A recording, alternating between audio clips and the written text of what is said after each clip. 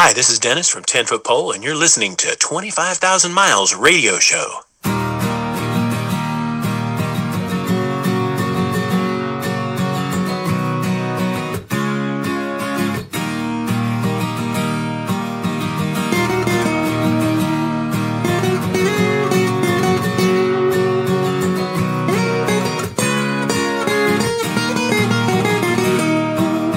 Can someone help me with a brand new app? I'm lost in conversations. I can't tell exactly what people mean by the words they say. I can't judge the tone. I just can't relate. Your soothing voice can prop me back up, then knock me down again. It's just my bad luck. You lift me with kind words shoved in my ear, then drop me when I realize you're not sincere. I can't see, no, I can't see the meaning of the words you're telling me.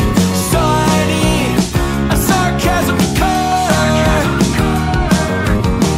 I can't see, no, I can't see the meaning of the words you're telling me. So I need, that's what I need. A sarcasm decoder. Sarcasm decoder.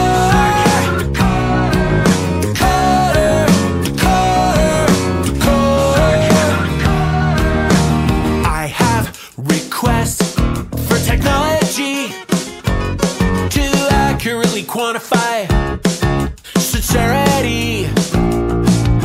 So when people talk, I might have a clue. Know what to say, know what to do. Your soothing voice can prop me back up, then knock me down again.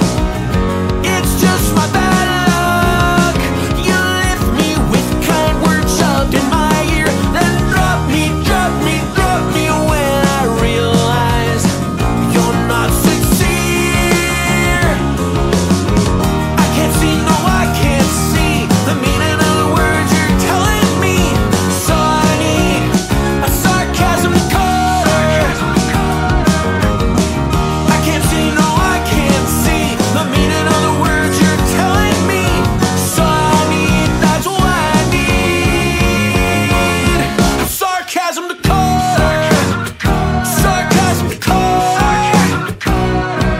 Decoder.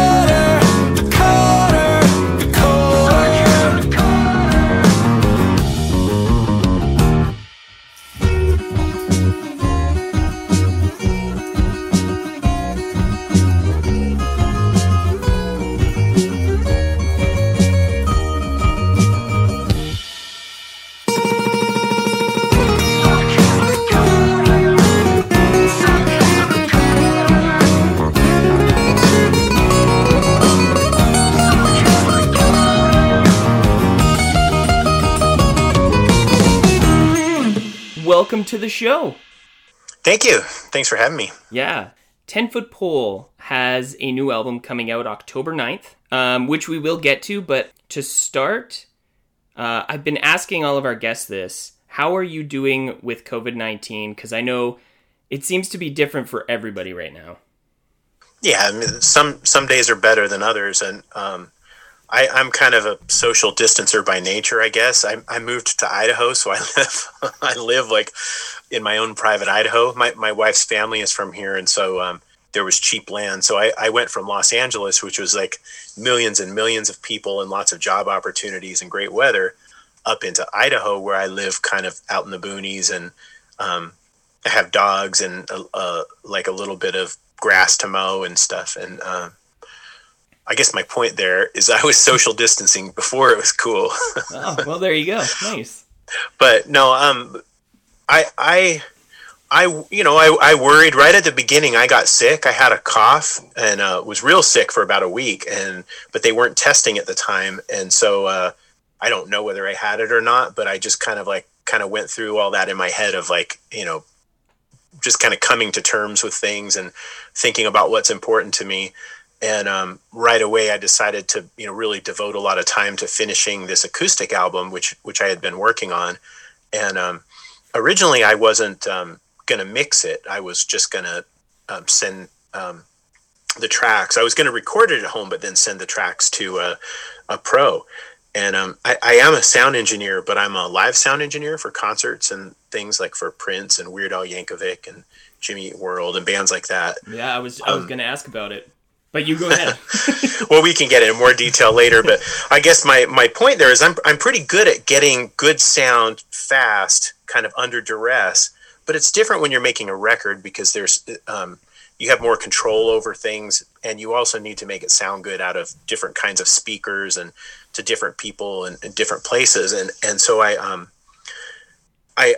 tried to commit to mixing my first record, and so I used that time where, as a sound engineer, I couldn't work. I mean, there's no events. There still really aren't many events. There's very few actual job opportunities for people who do live production.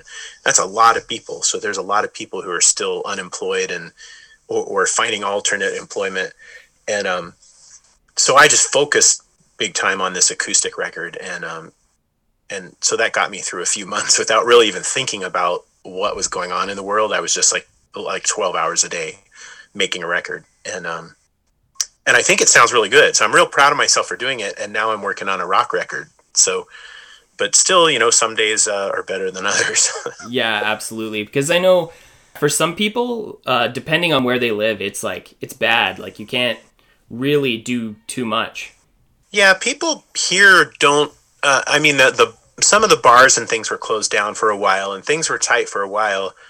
People here don't take it as seriously as I wish they would, because if people don't take it seriously, then the numbers don't go down, and then there's no way I can work. Like right now, 10 Foot Pole is planning tours in Europe next summer and possibly Canada and across Canada. Like maybe I'll do an acoustic tour. Like I'm planning all these things, assuming that I can even get into Canada. But yeah. Right now, the American numbers are so high, they won't let Americans in. And same with Europe. So, hopefully. I mean, that's a good point that you bring up. Like, even getting into a country, even if you have a tour planned and it goes through, getting into another country might be super challenging. Yeah. Just currently, because the numbers are so high, and like, and people here don't seem to take it that seriously, or don't seem to think about it or worry about it. But the people who are doing shows and want to tour, and musicians, we need those numbers to go down in order to have those opportunities. Yeah. I'm planning and hoping for the best, but kind of preparing for the worst just in case. But trying to push forward, and if everything gets canceled next year because things are still rough, then I'll just deal with it then. Yeah, for sure. So we already kind of touched on this, but the new album is coming out October 9th. And this is something, is this something that you guys planned, or did this record, was it something that you could do during COVID? And you kind of answered it. Both. Yeah. Yeah. I had planned it and was working on it. I've had it in the back of my mind for a long time, and it had already been well underway before the pandemic hit. And so I'm a sound engineer for other acts, and so I tour a lot, sometimes for months at a time. And I didn't really enjoy carrying around an electric guitar, so I started carrying around an acoustic guitar and playing, and I just found that I really loved it. Like at first I didn't think punk songs with an acoustic guitar kind of that I could go anywhere with it or that anyone would care. But then I started playing more and more, like even on sidewalks to strangers, and got positive feedback a little bit. And so I even started doing little shows, and like in South America, I had the first shows, I think like in Santiago and Buenos Aires, and it went great. And so it turned into I did a whole acoustic tour in East Canada, just more or less. Like when I do acoustic, it's often just me, or if I can have other band members, I do. And it went really great. So I've just had it in my mind that in between a couple of rock records, I would try to do a 10 Foot Pole acoustic record. And it's about half new songs and half previously released songs but they're kind of drastically reimagined, I guess, if you will. Like some of the fastest songs are now slow, and some of the slower songs are more like rockin' or just different. And so we ended up with an album that's really interesting. It's called Simmer Down, and it's the first record that I'm producing. Like I'm actually I took total, that's why I keep saying I did this and I did that, is that this record really is my baby. In the past, we always had producers or at least co-produced, but in this case, it's like it was just me with the other guys and asking them to do things. And if I didn't like something, we tried something else, and I had the guys just but they were all my decisions. So if you hate the record, it's my fault. Yeah, you're putting your name all over it. Have you? Are you able to play "Sarcasm Decoder"? Is the one song that's out already? Yes, yeah, I'll be able to play that one for sure. Nice. And then tomorrow, actually, "Scars" comes out, which is the second single from the record. So "Simmer Down" comes out October 9th, but a couple of 2 or 3 songs are going to come out before then. And "Sarcasm Decoder" is already out. It's a brand new one that's pretty aggressive. "Scars" was an aggressive rock song, and now it's kind of this beautiful melancholy thing that really features our drummer singing these smooth vocals, backing vocals. Yeah. So tomorrow's the day of truth, because all these old punks that like skate punk and like just play it fast, all of a sudden it's going to be this really mellow version of this rock song, and so I'm expecting a bit of punishment from some trolls. You know what I've been finding is some bands have been doing like acoustic stuff, and it's been going over really well. So I don't know. Well, I've done it, but a lot of times when I did it live, I just kind of strummed it the same way I would on the rock songs, and like kept the songs fast. Whereas a lot of these are kind of totally reimagined. Like "Scars" is very different. I'm playing these guitar arpeggios, and it's really kind of like I try to make it just beautiful. I've done sound for Beck and like artists that make just gorgeous music, and I was a little jealous. I was like, I'd like to try that. Yeah, for sure. In fact, one time Prince asked me if I made records, and I said no, and he goes, "Well, you should." And so finally I did it. Like I finally found a band who was willing to let me do it, because it's me. Yeah, hey. That's awesome. This album will be a combo of old songs, new ones, which I think is nice for an acoustic album, because people get to hear some of their favorites just done in a different way, but also there's new songs. Was that the plan, or is that just the way that it kind of went down? No, that was the plan. I'll be honest. I mean, for anyone to really care about 10 Foot Pole, we need our fans to like it. And so I basically threw some treats out there for the fans to see some old songs and go like, oh, I wonder how, like My Wall, we did a piano, it's just piano and vocal, and Broken Bubble is kind of more straightforward acoustic version of a rock song. But yeah, I definitely, like, we did ADD, and we did The Getaway with cellos on The Getaway. The Getaway sounds really good, but also different, and really melancholy, and I love it. But I mean, I'll just be honest. Like we wanted our fans to be interested and to care about it, so we put the old songs on. But I really highly prefer playing the new ones, just because I've played the old ones, some of them for 20 years, and so it was exciting to write new ones, and then the old ones we did do were different enough to make it fun. Like it wasn't just kind of phoning it in. It was like, how can we, and like for example on The Getaway, on the rock version it goes, "To make a getaway," and then or I can't remember how it goes now all of a sudden, but on the acoustic version, I basically change the chords underneath it and keep going, a getaway. Like I don't know. I can't do it justice by singing. I know the original version, but this version, no. And basically, at the end of the chorus, I just keep singing a getaway, but with different chords going under it, and it just makes it sound really melancholy. Anyway, on October 9th, you'll know what I mean. Yeah. I'll be like, there it is. Suffice it to say that at the end of the day, when I played it that way, it just made me want to play the song over and over again, and that. It's important. for an artist, I mean, I know the goal is to please people, the fans, and new people, but I think it's also important for artists to love what they're doing, and I did. Like once I changed that, like it just opened up the whole song. Like it just turned it into this sad song that was like pulling at something emotionally. And then when we added cellos, it's all over. Yeah, that's sweet. I mean, that would keep it pretty fresh too, because I mean, the reality is when you play a song over and over and over and over and over, you kind of, get sick of it sometimes. But I mean, I guess if you're doing it like in a new way like that, it would just make it fresh again. Yeah, absolutely. And I'm really proud of the record. So I hope people like it. I figure, I mean, this isn't like the punkest version of these songs, but I just wanted to make something that was really like just beautiful and pretty. When I play live, I probably will still do like kind of punk versions and real aggressive. Like I stand up and I rock out and scream.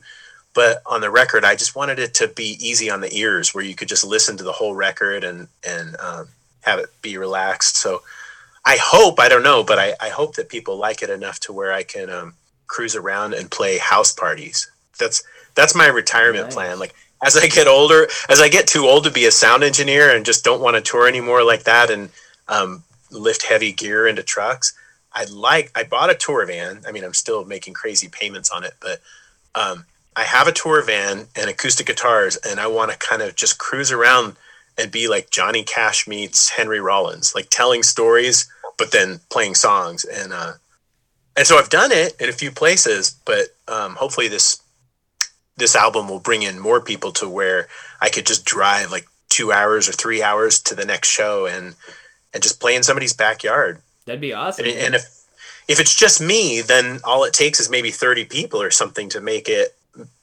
financially, like me not lose money on it. And anyway, that's my dream. I know it sounds silly, but I want to go back and forth. Like when I get bored with rock, then I switch over to acoustic. And just by doing that acoustic for the last year, I really missed the distorted guitar. So for the last few weeks, I've been writing lots and lots of fast songs for the next Tempo Pole record, which we hope to have out in the spring or something. So awesome. I think it's worked, like that flipping back and forth, like soft, loud, soft, loud. Sure, yeah. You gotta play something loud to appreciate something soft, and you gotta play something soft to appreciate something loud. Yeah, and in the bigger picture, it just makes it more sustainable. Like if I just get tired of noise and drum bashing and distorted guitar, then I just hang out with an acoustic guitar for a while, and it just, I can still play and have songs that, but it's just a different, fresh approach that makes it doable. Because sometimes, like if you have a new record, I mean, it's not like Tempo Pole is big enough to do that, but some bands, tour for a year or two on a record, and it just gets like, my attention span doesn't last that long.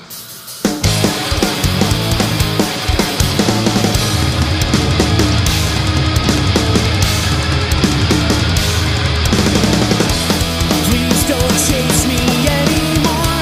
I nearly forgot just what I'm running for. I meant no harm. My gas pedals to the floor. People watch this on TV. Never thought that this could happen to me. I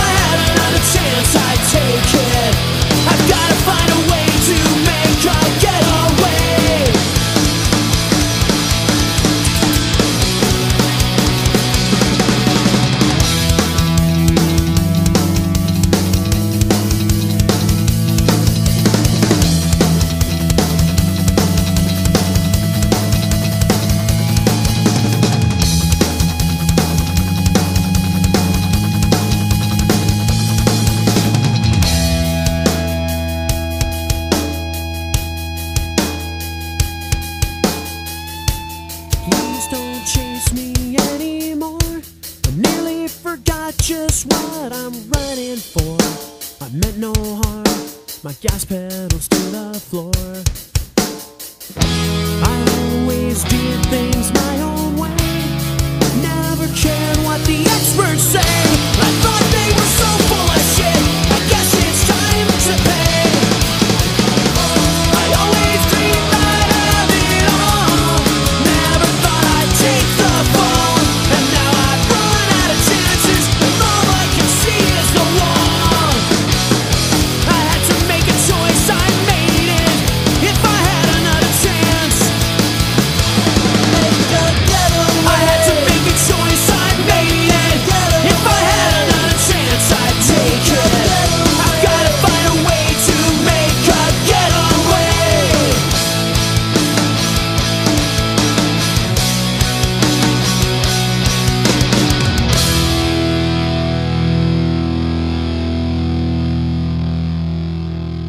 Okay, so usually after somebody releases an album, there's tour dates, but clearly that's not happening right now.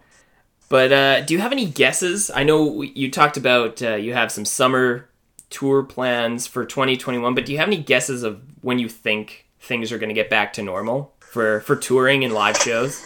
No, I there's so many different complex factors that I can't even really say. I mean, I will say that at least where I am, I'm disappointed when I see big groups of people who don't seem to be kind of worried about it at all, because it just seems like the less they worry, the longer it's going to take for things to get normal. With school in session and with winter coming, I expect there's going to be an increase in things. But then, I mean, basically what happens is when things get bad, more people get sick or pass away, and then people realize it's real and might take it seriously. So at first in my area, nobody would even wear masks like anywhere except a few paranoid people like me. I was the only one at my work wearing a mask. Yeah, I know how you feel. And then at my work, locally, I was working at a bar where a band played 3 or 4 nights a week. That was a cover band, and they rock. And at my work, the owner almost died, and so now everyone wears it. And so, I think that with that understanding, then it gets it away from that political thing of I'm going to make a political statement by wearing a mask or not. It turns it more into no, I just want my grandma and grandpa to not die or whatever. That's how I hope more and more people, as it gets worse, basically I think it'll get better. What do I know? I don't know. It's a numbers game really at this point. Yeah. It's just transmission, it's just math, and and maybe they'll come up with a good vaccine and maybe people will actually take it. I don't know. Yeah. I mean, I'm sure some people will, but enough to get the desired effect. Yeah, because when this first started, they said no concerts till 2021. And now I hear, beginning of 2021 is kind of a no-go right now. So yeah, my next job. Yeah, I have a job lined up. I won't say with who, but my next job is planned for September of 2021. Oh, man. So, and that artist, I think, is thinking very well, there's no point in planning it sooner because it's not likely to be. And that still could get pushed. Yeah. So I'm willing to take more risks than that artist is. So tentative plan is cross Canada in April on my way to Quebec playing acoustic shows, then rehearse the band in May, June, and play some shows in Quebec. And then we have summer tour in Europe, and maybe I'll go there first and play acoustic shows. So that's kind of a tentative plan. Waters. Yeah. I don't even know how many shows we have booked. My booking agent won't tell me. I don't know what's going on. Probably good, because then I won't let the cat out of the bag on festivals where we're not supposed to let them know first. But we've had a few festivals just announced, so that's kind of exciting. And those are in kind of roughly early August. But anyway, that's my plan. Kind of plan for April-ish and see if it can happen. And even then, those are probably backyard parties. Just play in somebody's backyard, and if 30 or 40 people are there, I'd be stoked. Yeah, just wear a mask. Just make my way across Canada. Yeah, my drummer's in Quebec City, and my guitar player has a girlfriend in Quebec City. So the goal there is to rehearse the 10-foot pole band, because we live thousands of miles apart. the goal is to rehearse them so that when we go to Europe, we don't suck. Oh yeah. Well, So yeah. I mean, sometimes that's the way it rolls. Like, it looks like Yeah, this is yeah. the practice. Well, I try to rehearse the guys, but it's just so expensive to get everyone together. But if I'm able to like play my way across Canada and drive the tour van, then it's fun and interesting, and I bring all the gear to the guys. So that's the plan. Hopefully it'll work out. Yeah. We'll see. Hopefully. If not this year, maybe it gets pushed to next year. Yeah. I mean, 2022. This is the question I wanted to ask you.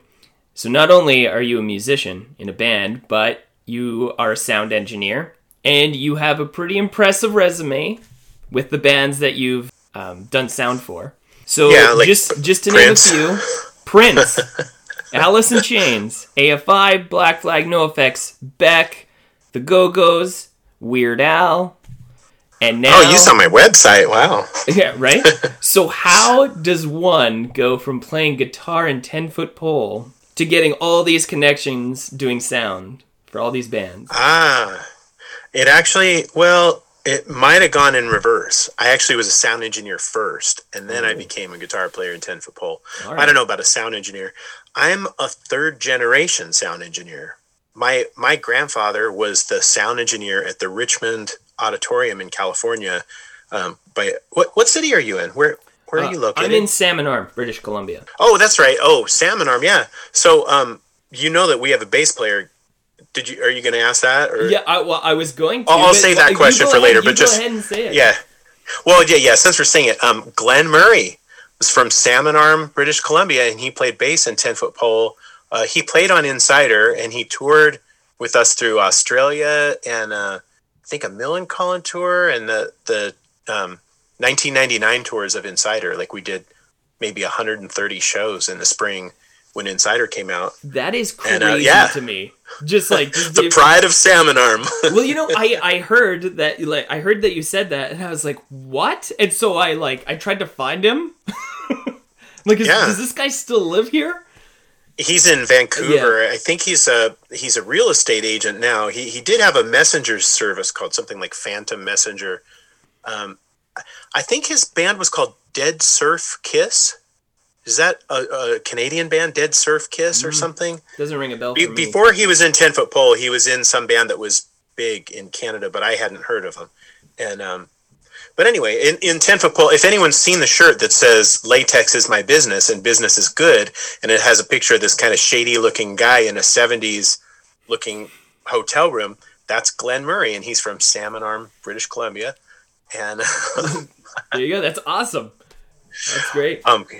So where was I? Oh, we were talking about, so sound engineer. So anyhow, my grandfather was a sound engineer and the president of a union of the IATSE in Richmond, California. And when I was a little kid, I would go up and hang out with him and do sound for high school graduations, which were in the auditorium where he was in charge of sound.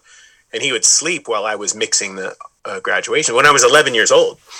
And then my dad was a defense contractor, like made inertial navigation systems and things. But on the side, he had this film business, and we started doing more and more audio, especially as I was more interested in audio. So, so we had speakers in my garage, and I started figuring out how things worked when I was about 11, and just rocking the local neighborhood. And so over the years, that sound company was kind of my base to getting other sound jobs, and I kind of developed a reputation and worked in clubs and things.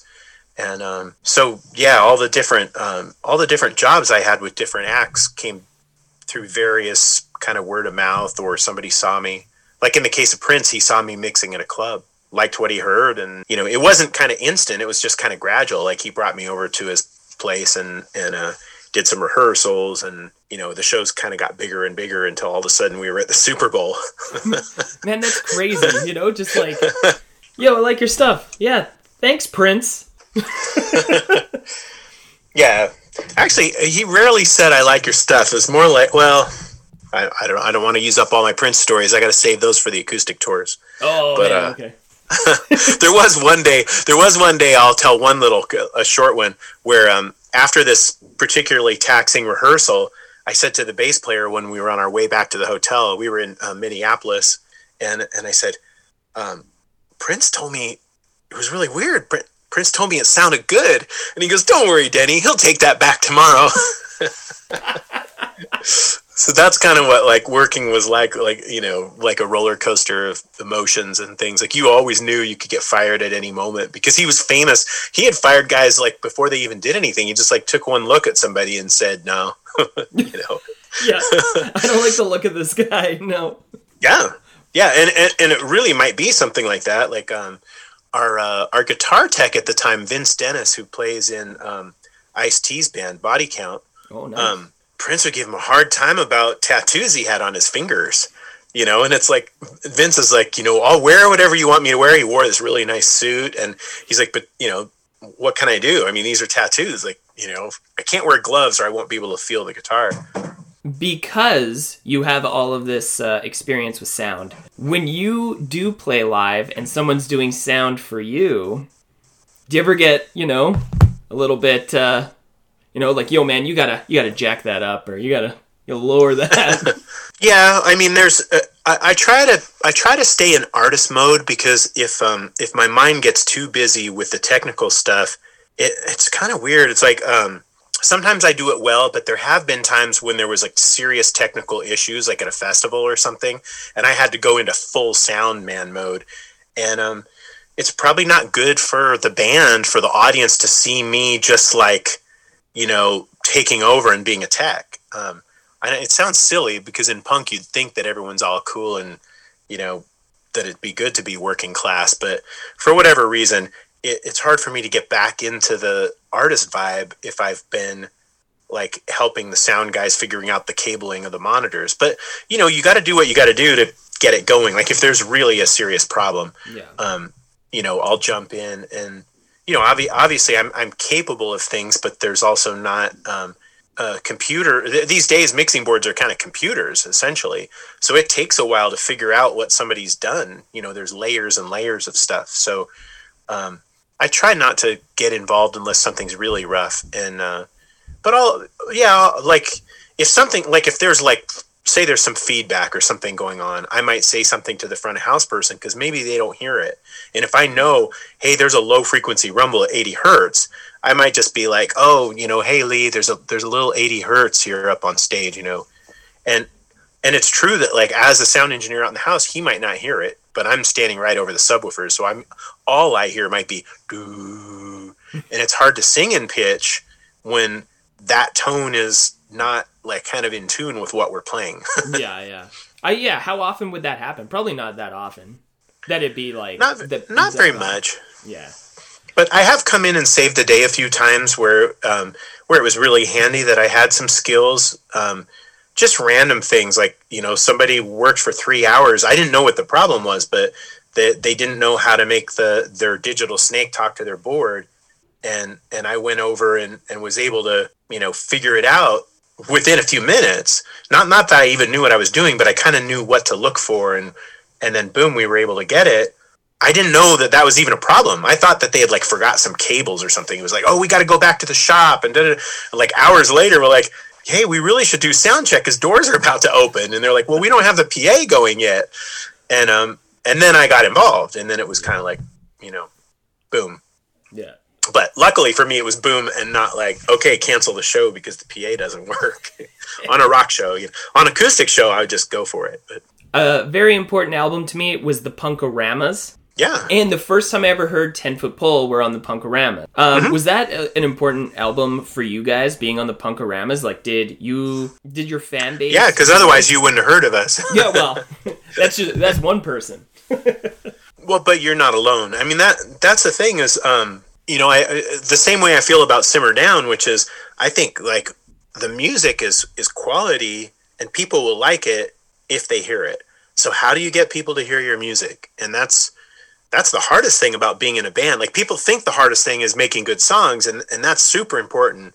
But if you have good songs, but you have no marketing, no one's listening to them, then you also don't go anywhere.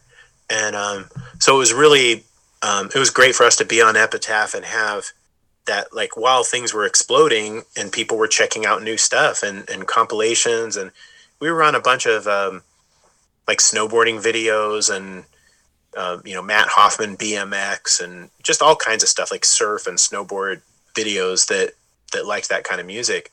And it was huge for us. I mean, that kind of exponentially drove record sales and got people interested. And there is nothing like it these days that we can do or have control over. And we didn't really have control over that either. It was kind of luck, really. We just happened to be at the right place at the right time with music people liked. Awesome. On a label that was hot, with a style of music that was hot. And it was just, luckily for us, we were there. And right around that time, we went on a tour with NoFX and Face to Face that was a national tour. And that was, huge for us too. Yeah. And touring with bands like that helps. Yeah. Yeah. What is the motivation, do you think, for musicians to keep going and to keep moving on? Because it's a hard road. It's a hard road, and sometimes motivation can go down. So, what do you think the motivation is? Have you seen the film The Wrestler with Mickey Rourke? No. You should. Okay. It's, I did a little Prince there. You should. Have you ever made a record, Denny? You should. Well, I'll explain it in terms of what happens. And so in The Wrestler, Mickey Rourke plays a wrestler who, was popular at one time and played to some big crowds. And wrestling has just gone really downhill. And his profile as a wrestler, he's older, he's not famous anymore. And so he's with his friends who do these wrestling tournaments in like veterans of foreign war halls and stuff. Like he's like in rec rooms, doing all this work, setting up these things and playing to like 200 people. It's not stadiums, it's like a couple hundred people. And he's all beat up from all the years of doing it. And so he's got to take painkillers all the time because he's just ruined. And so he tries to retire, and he ends up in a delicatessen. I can't remember if it was a family business or what, but he's making sandwiches and stuff. And essentially he goes nuts there because he just really misses the wrestling thing. And so much so that he basically sacrifices his health to go back and do it, knowing that the medications and stuff are gonna end him, soon. So I don't want to give the whole thing away, but that's basically the vibe. Is like once you've had some positive experiences like that, like people singing your songs, whether it's 1,000 people or 20 people, there's just something amazing about that. It's like magical, and it's hard to let go of that. And so that, for me, that's my motivation, is not only that feeling, but also feeling like I want to write songs that are better. Like I want to step it up a notch. Like I've always loved music, and there's something about music that it doesn't matter how good you are technically. It just matters if the song's interesting and fun to listen to. And, there's people who write very, very simple songs, which are just amazing. And because of that factor, that like kind of magical, it either has it or it doesn't. It just makes me want to keep trying. It makes me want to, if I keep writing songs, maybe 1 out of 100 are going to be something I'm just super proud of. And if I keep playing shows, there's that feeling of having people that appreciate it that I don't get from, I love being a sound engineer. I like going on tours, and I've done 500 shows with Jimmy Eat World.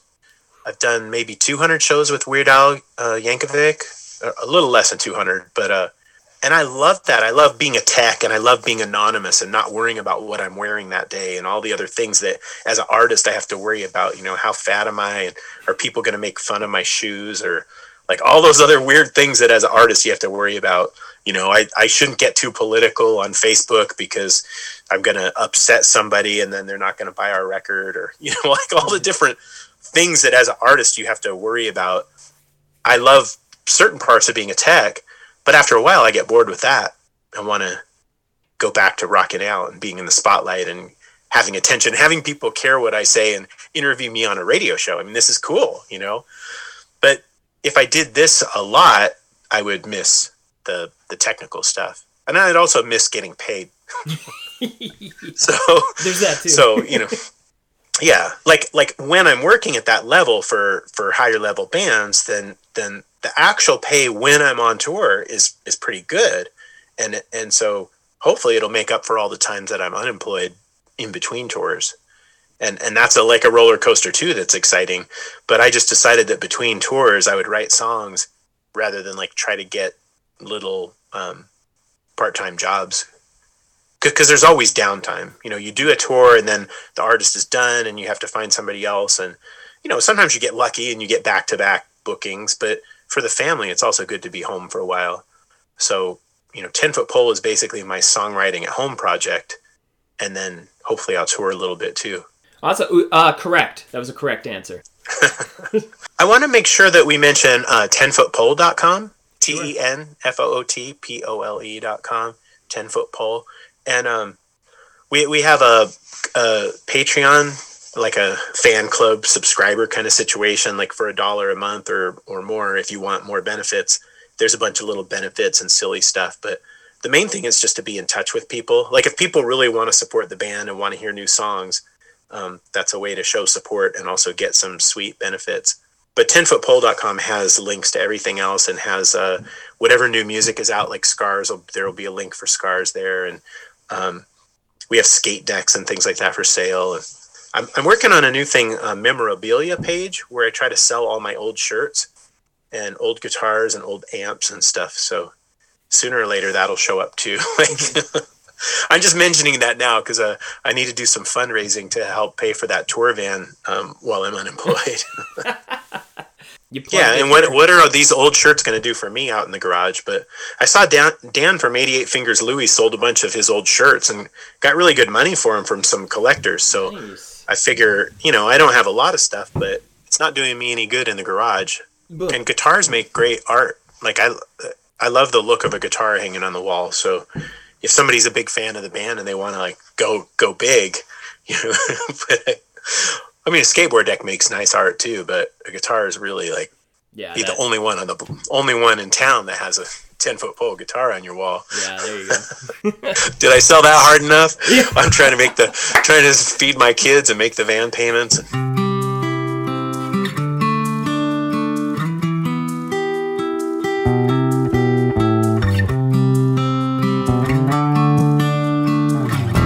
You're putting me down again, but it doesn't sound sincere. I'm hitting the ground again, and it stings you put me here. I know you've been hurt a lot, and the pain lasts to this day. I think you built a wall to protect, but it's pushing me away. These scars seem to guard your fragile, broken heart. With each one you grew stronger, a layer of armor, a shield that keeps me out. But do you wanna be alone? Do you really wanna be alone? Do you wanna be alone? I'm trying to look past the slights and the mean little tricks up your sleeve. I'm jumping the hurdles you set, and I'm wanting to believe. Maybe you've been hurt so bad that you can't accept my love. When it comes to trusting again, haven't you waited enough? These scars seem to guard your fragile, broken heart. With each one you grew stronger, a layer of armor, a shield that keeps me out. These scars seem to guard your fragile,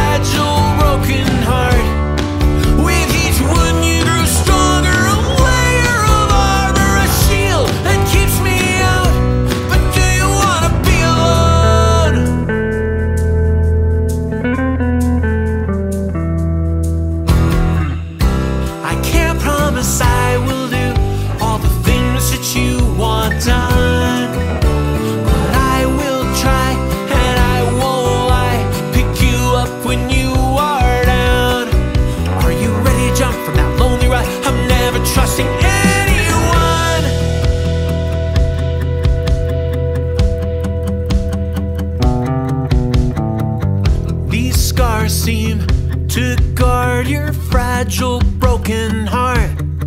With each wound you grew stronger, a layer of armor, a shield that keeps me out. These scars seem to guard your fragile, broken heart.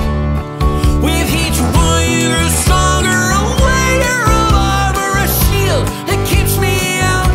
But do you wanna be alone? Do you really wanna be alone? Do you wanna be alone? Do you really wanna? Do you really wanna? Do you really wanna be alone? Do you really wanna? Do you really wanna? Do you really wanna be alone? Are you ready to jump from that lonely ride? I'm never trusting anyone.